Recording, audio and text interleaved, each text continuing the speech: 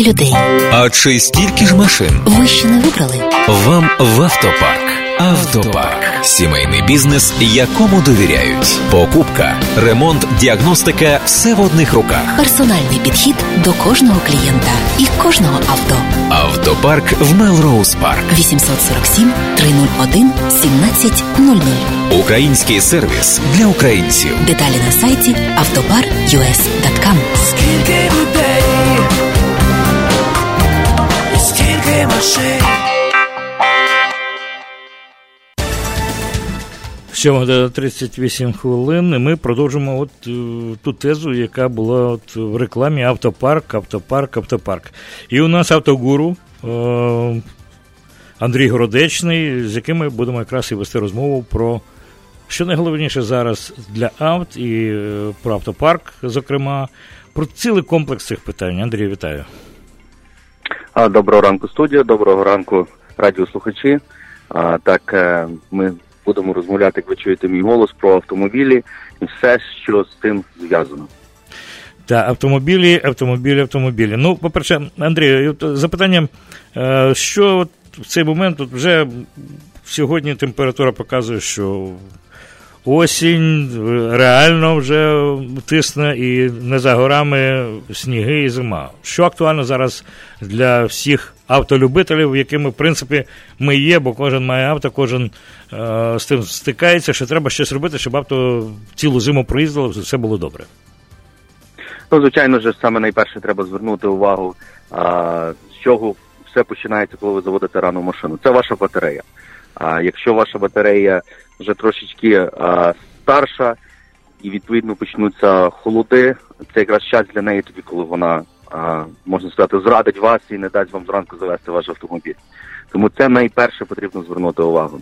Якщо ви купляли свою батарею від 3 і більше років, я би рекомендував вам під'їхати або до нас, або до нашого сервіс-департаменту, щоб вони перевірили, чи ваша батарея є добра. Я завжди наголошую, що дивлячись на батарею, і якщо вона виглядає чисто, це не означає, що вона добра, якщо вона грязна, це не означає, що вона погана. Цей тест проводиться спеціальним діагностичним приладом, який під'єднується до батареї, він робить спеціальне навантаження на батарею, і тоді він визначає, чи ця батарея є добра, чи вона вже близько до закінчення свого життя, чи її практично потрібно міняти вже.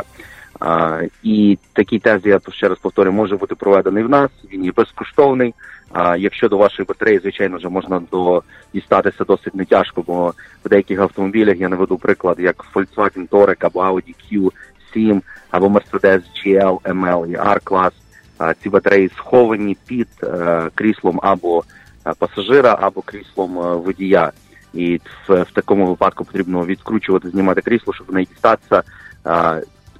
Під час такого, тоді так, це може коштувати деякі кошти, тому що сам час, щоб зняти це крісло, але провірка батареї, звичайно, вже буде безплатна. Тому я рекомендую, звичайно, вже провірити батареї з цього почати, слідуючи, звичайно, вже звернути увагу на ваші колеса, тому що зимою, коли буде слизько, а якщо ваша резина є трохи лосовата, вона може вас привести в небезпечну ситуацію, там, де вас або занесе, і ви зробите неприємний для себе і для інших людей випадок, який, звичайно ж, спортить цілий день, а може і цілий тиждень. Ну, це батарея, колеса. Але от чомусь тепер, останнім часом, все менше говориться про те, що перед зимою варто зробити тунап. Можливо, це тому, що нові машини у більшості людей, зараз дуже так велика ротація авт, але є авто, люди мають які трохи старші. Чи треба звернути на це увагу? Ну, звичайно ж, що так. Під словом тюнап колись малось на увазі, що потрібно провірити ваші spark plugs і провода, тобто wires, які йдуть до них. В сучасних автомобілях вже немає таких званих проводів, які йдуть від чи ignition coil, чи дистриб'ютора до самих spark plugs, до свічок. Тепер вже сам койл, відповідно, ставиться прямо на саму spark plug, на саму свічку, і через це було ілюміновано провода, тому що це нові технології, можна так сказати. Переважно всі машини старші 2002-2003 року, ну, скажімо так, 4-го точно, вже не мають переважно цих проводів, і так що саме слово тюна вже втратило свою, можна сказати, таку доречність, як колись воно мало в старі часи. Але так чи інакше, самі свічки, звичайно ж, потрібно міняти, залежно які у вас автомобілі, які у вас є самі ці свічки, тому що нові свічки, якщо у вас стоять іридіум, так звані, вони вислужують приблизно 100 тисяч миль. Якщо у вас не є іридіум, і вони приблизно можуть відслуговувати від 45 до 60 тисяч, залежно чи мотор є Direct Injected чи ні. Тобто, якщо у вас простий мотор і у вас іридіум свічки, то до 100 тисяч можна про це не думати. Але, звичайно, ви такої інформації не будете знати, вам, звичайно, вже потрібно звернутися до механіка, який детальніше подивиться, яка у вас ситуація, і може вам щось порекомендувати. Влад, вернемося назад до коліс.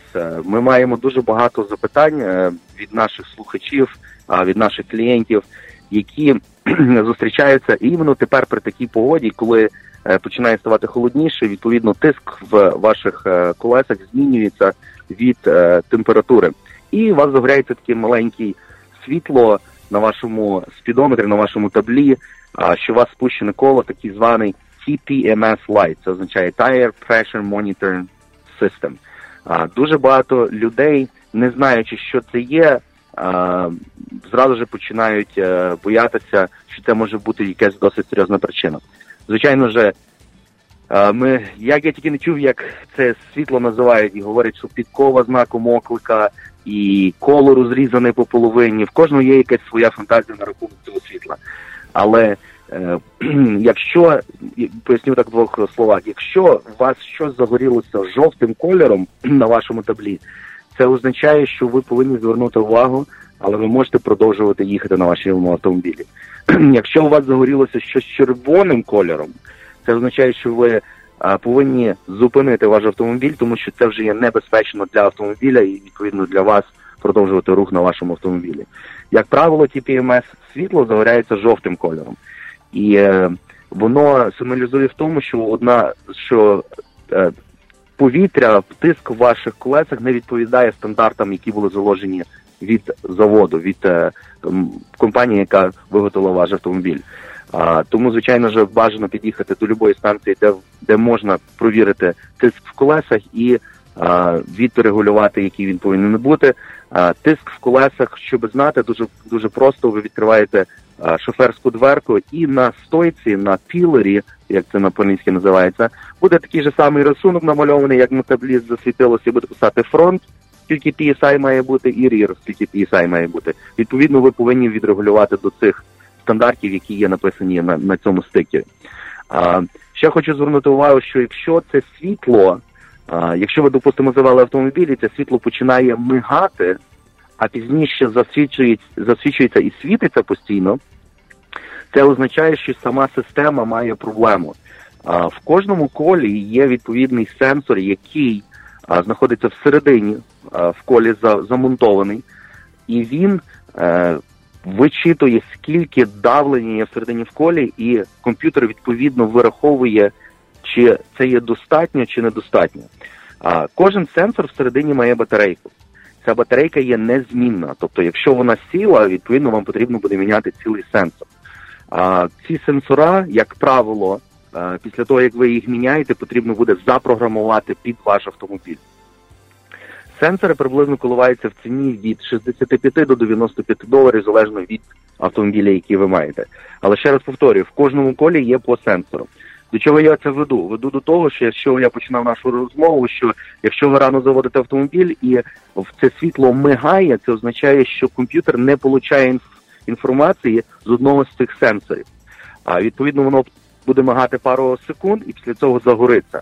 Це означає, що сама система неправильно працює, і незалежно, як ви будете правильно накачувати ваші колеса, вам це світло буде продовжувати світитися. Але, повторюю, коли ви заводите машину, з самого початку воно буде мигати. Це якраз сигналізує про те, що система неправильно працює, і причиною цьому може бути один сенсор, який не посилає сигнал. Батарейка там така похожа, маленька, як, допустимо, в вашому ремонті, що ви відкриваєте і закриваєте машину. Переважно ці батарейки починають сідати після 5 років, якщо це є оригінальний сенсор. Тому що Так що якщо у вас машина приблизно 2012 року або 2011 року, найімовірніше, що у вас вже батарейки починають сідати і прийдеться поміняти ці сенсори один за другим. В Америці був федеральний закон, всі машини після 2007 року повинні бути з TPMS-системами. Тобто всі машини, які продавалися на території Америки з 2007 року і вище, повинні мати цю систему. Так що багато наших слухачів, напевно, вже зустрічалися з проблемами тим, що потрібно було міняти сенсори через те, що сідала батарейка і вже знають про цю проблему. Але я даю гарантію, що ще дуже багато, це для них нова інформація, і які мають машини, допустимо, 2013 чи 2014 року, вони ще з тим не стикалися, але якраз підходить час, коли вони з цим стикнуться. Що дуже вичерпна інформація про систему, я би сказав, комп'ютерну систему діагностики авто, зокрема колес. Ну, чесно кажучи, Андрій, от з мого досвіду, там в мене було кілька разів, світилося, що десь треба колесо перевірити тиск. Але коли я дзвонився, перевірив, ну, до смішного, реакція буквально на кілька там одиниць, і вже сигнальна система дає тобі повідомлення, що вже тиск не відповідає. Я був трохи здивований, тому що там 4 чи 5 одиниць нижче, і вже просто алармило. Постійно загоралося, що ти мусиш перевірити це колесо, поки я не став і не зробив. Така річ, пізніше, коли другий раз загорілося, я вже зрозумів, що я можу їхати спокійно і сильно не нервуватися. Я так довший час їздив, пізніше перевірив, було те саме, але пізніше ми з цим питанням впоралися. Ну, така от штука з тими сигналізаціями і найновішою електронною сенситивною системою в автах, так? Так, також, Влада, в нас було дуже багато випадків, що до нас дзвонили клієнти і питалися, от у мене засвітило світло, ми рекомендували перевірити всі колеса, вони перепровірили, потім пізніше до нас приклад каже, ну ви казали перепровірити всі колеса, я перепровірив, тиск правильний, але воно далі горить. Я не розумію, що за проблема. Тоді проблема. Знову ж таки, було питання, чи коли ви заводите машину, на самому початку мигає, а потім засвічується, чи світить постійно? Ні, воно світить постійно. Ви точно перепровірили всі колеса? Так, я перепровірив всі колеса, десь правильно. Ну, тоді підійте, ми подивимося. Такі машини, я наведу просто приклад, як, допустимо, Lexus RX, Toyota Highlander, тобто SUV, вони також мають великі повні запаски. Не такі маленькі Дональд, які просто можна поставити, щоб доїхати, а вони мають нормальне колесо, яке знаходиться під машиною. От в цих машинах, як правило, в цій запасі, в цьому колесі також є сенсор. Провіряючи всі 4 колеса, і ви накачали їх правильно, але не звернувши увагу на вашу запаску, яка може бути також спущена, це світло, відповідно, так же само загориться, тому що там є сенсор, і воно дає знати водію, що одне з ваших коліс, неважно, чи воно стоїть на машині, чи воно знаходиться під машиною, але там є сенсор, і воно спущено, воно також дає знати, що ваше коло спущене, що ви підкачали. Так що, якщо у вас одна з таких машин, яка має повне колесо, і ви накачали всі 4 колеса, а у вас далі світло горить, так що зверніть увагу на вашу запаску, тому що, скоріше всього, вона підспущена і через це горить світло. Дякую, Андрію. Це дуже цікава інформація. Я думаю, що не кожен це знає і просто відкриваєш очі часом. Такі от цікаві речі є в житті. Рухаючись далі, хочемо сказати, що компанія «Автопарк», ми надаємо повністю всі послуги, також відповідно з колесами і батареями. Якщо вам потрібно чи провірити, чи заказати і поміняти батарею або колеса, ми маємо одні з найкращих цін. Якщо ви знайшли кращу ціну, ми з нашими вендорами, звичайно, вже можемо співпрацювати і спробувати, щоб вони зробили price match. Але, відповідно, це повинно бути з якогось, якийсь квот з якогось місця, а не просто там, а я знайшов десь там. Звичайно ж, так це не працює, але я більше чим впевнений, що наші ціни практично поб'ють кожного на ринку. Так що звертайтеся, якщо вам потрібно одне або друге, ми, звичайно, зможемо вам допомогти. Рухаючись далі, саме така, можна сказати, актуальна і інтересна зараз починається при холодах тема, це є автостарт автомобіля. Дуже зручна штука, ви сидите вдома, на дворі вже холодно, ви завели автомобіль, не підходячи до нього, і вже сідаєте в гарне, тепле авто, тим більше, як є ще й сніг на дворі, воно, звичайно, вже в автомобіль нагрівся, воно розтаяло, вам легше добратися до машини і зразу ж продовжувати свій рух, не починаючи гріти машину і сидіти там, бути злим і недобрим, тому що дуже холодно і неприємно. Ми також встановлюємо ці автостарти, вони є різних модифікацій. Є навіть такі варіанти, що ми можемо поставити вам, що ви будете знати, де ваш автомобіль, яка температура всередині. Навіть якщо ви хочете подивитися відео, що відбувається в вашому автомобілі, це також може бути зроблено. Також ми можемо надати, такі вже нові вийшли сигналізації, що ви можете заводити їх з телефона, не зважаючи, де ви знаходитеся. Ви можете бути навіть на Україні, а свій автомобіль в Чикаго завести і заглушити, знати, де він знаходиться, з якою швидкістю він рухається, і яка навіть температура всередині. Якщо ви навіть захочете поставити камеру всередину, допустимо, якщо у вас є діти і ви хочете проконтролювати, з якими друзями вони там їздять, катаються, що вони роблять, це також можливо на сьогоднішній день. Так що звертайтеся, тому що на рахунок цих автостартів якраз починається сезон, поки що ще не є бізі, але, як правило, коли стає вже дуже холодно, черга переважно десь на тиждень вперед. На даний момент цього немає, тому я би рекомендував, якщо хтось про це задумується, починати це робити зараз.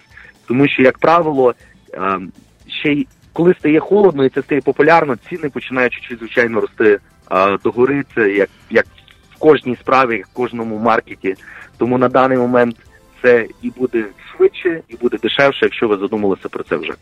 Ну, Андрію, я думаю, час все ж таки нашим слухачам нагадати номер телефону, за яким можна звертатися, і телефон автопарку 847 301 1700, 847 301 1700, і ще один телефон 1-800 610 55 62, 1-800 610 5562. Компанія «Автопарк» знаходиться на 1824 North 32 Avenue, це Stone Park. Stony Park – це Melrose Park, це буквально на межі там поруч, легко знайти. Якщо їхати з Чикаго по North Avenue, прямо приїжджаєте до компанії «Автопарк», дуже все просто. І ще раз телефон 847 301 1700.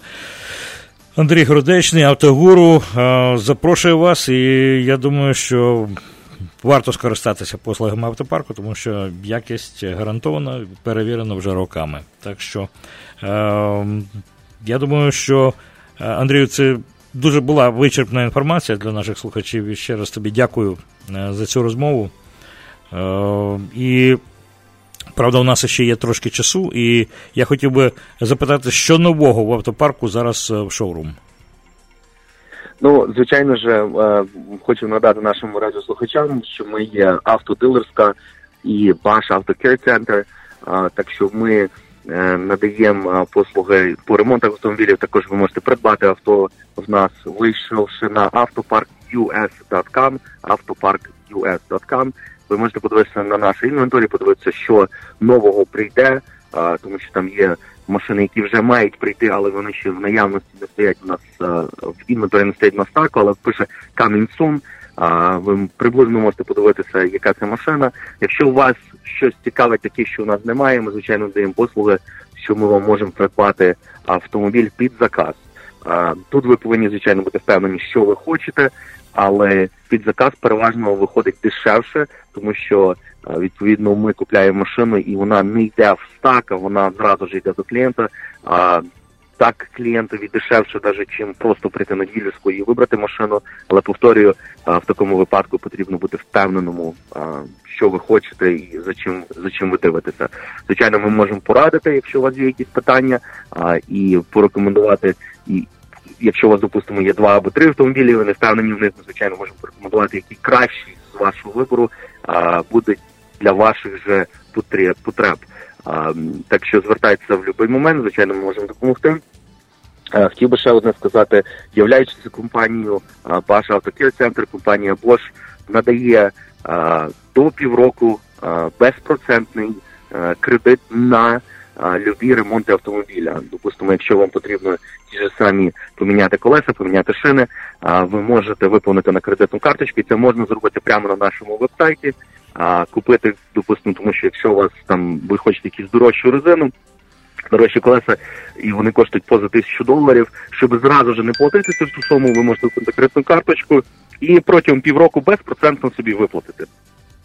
Якщо вам потрібно більше часу, ніж півроку, звичайно, ви це можете зробити, але поза цей вже півроку, відповідно, там буде якийсь певний інтерес, певний процент. Але до півроку це безпроцентно, і я рекомендую цим скористатися.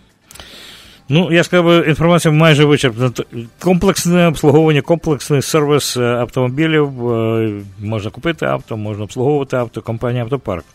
І ще раз, телефон на завершення 847-301-1700. І я дякую Андрію Городечному, нашому автогуру, власнику компанії «Автопарк», за цю розмову. І сподіваюся, що наші слухачі скористаються послугами, що ця розмова була корисною. Сподіваюся. Дякую, Андрію. Дякую, Влад. Дякую, шановні слухачі. Ну і на завершення нашої передачі кілька слів про погоду.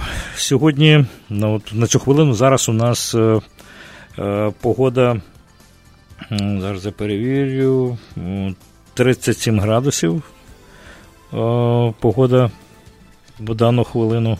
Чомусь в мене в останній момент скинулась погода. Ну, отже, у нас зараз 37 за Фаренгейтом, в Цельсії я зараз почекаю, яка у нас погода в Цельсії. Зараз, на цю хвилину, я вам вже скажу. У нас 3 градуси лише за Цельсієм. Протягом дня температура підвищиться до 7 градусів, це буде 44 за Цельсієм. Вночі знову температура впаде до плюс 5 градусів за Цельсієм, 36 за Фаренгейтом. Ну, а в суботу температура буде 54, сонечко, 53 за Фаренгейтом, сонечко, це 11 градусів за Цельсієм. Неділя трошки дощ, але ми точно не знаємо, але 54 так само буде в день, тепліше в неділю, буде знов-таки 8 градусів за Цельсієм. Ну, але осінь, все-таки непогана осінь і не така вже страшна. Принаймні, сонячна субота і гарного вам дня, гарних вихідних. Всього найкращого. В ефірі Незалежне Радіо. Слухайте нас щоранку на хвилі 750 AM в штаті Ілліной. Онлайн на нашій сторінці Facebook та на сайті uaradio.com. Відтепер Незалежне Радіо також можна слухати із звичайного телефону в будь-якій точці Сполучених Штатів. Наберіть 773-299-78-78. Слухайте запис останнього ефіру в зручний для вас час. Українське Незалежне Радіо. Бо я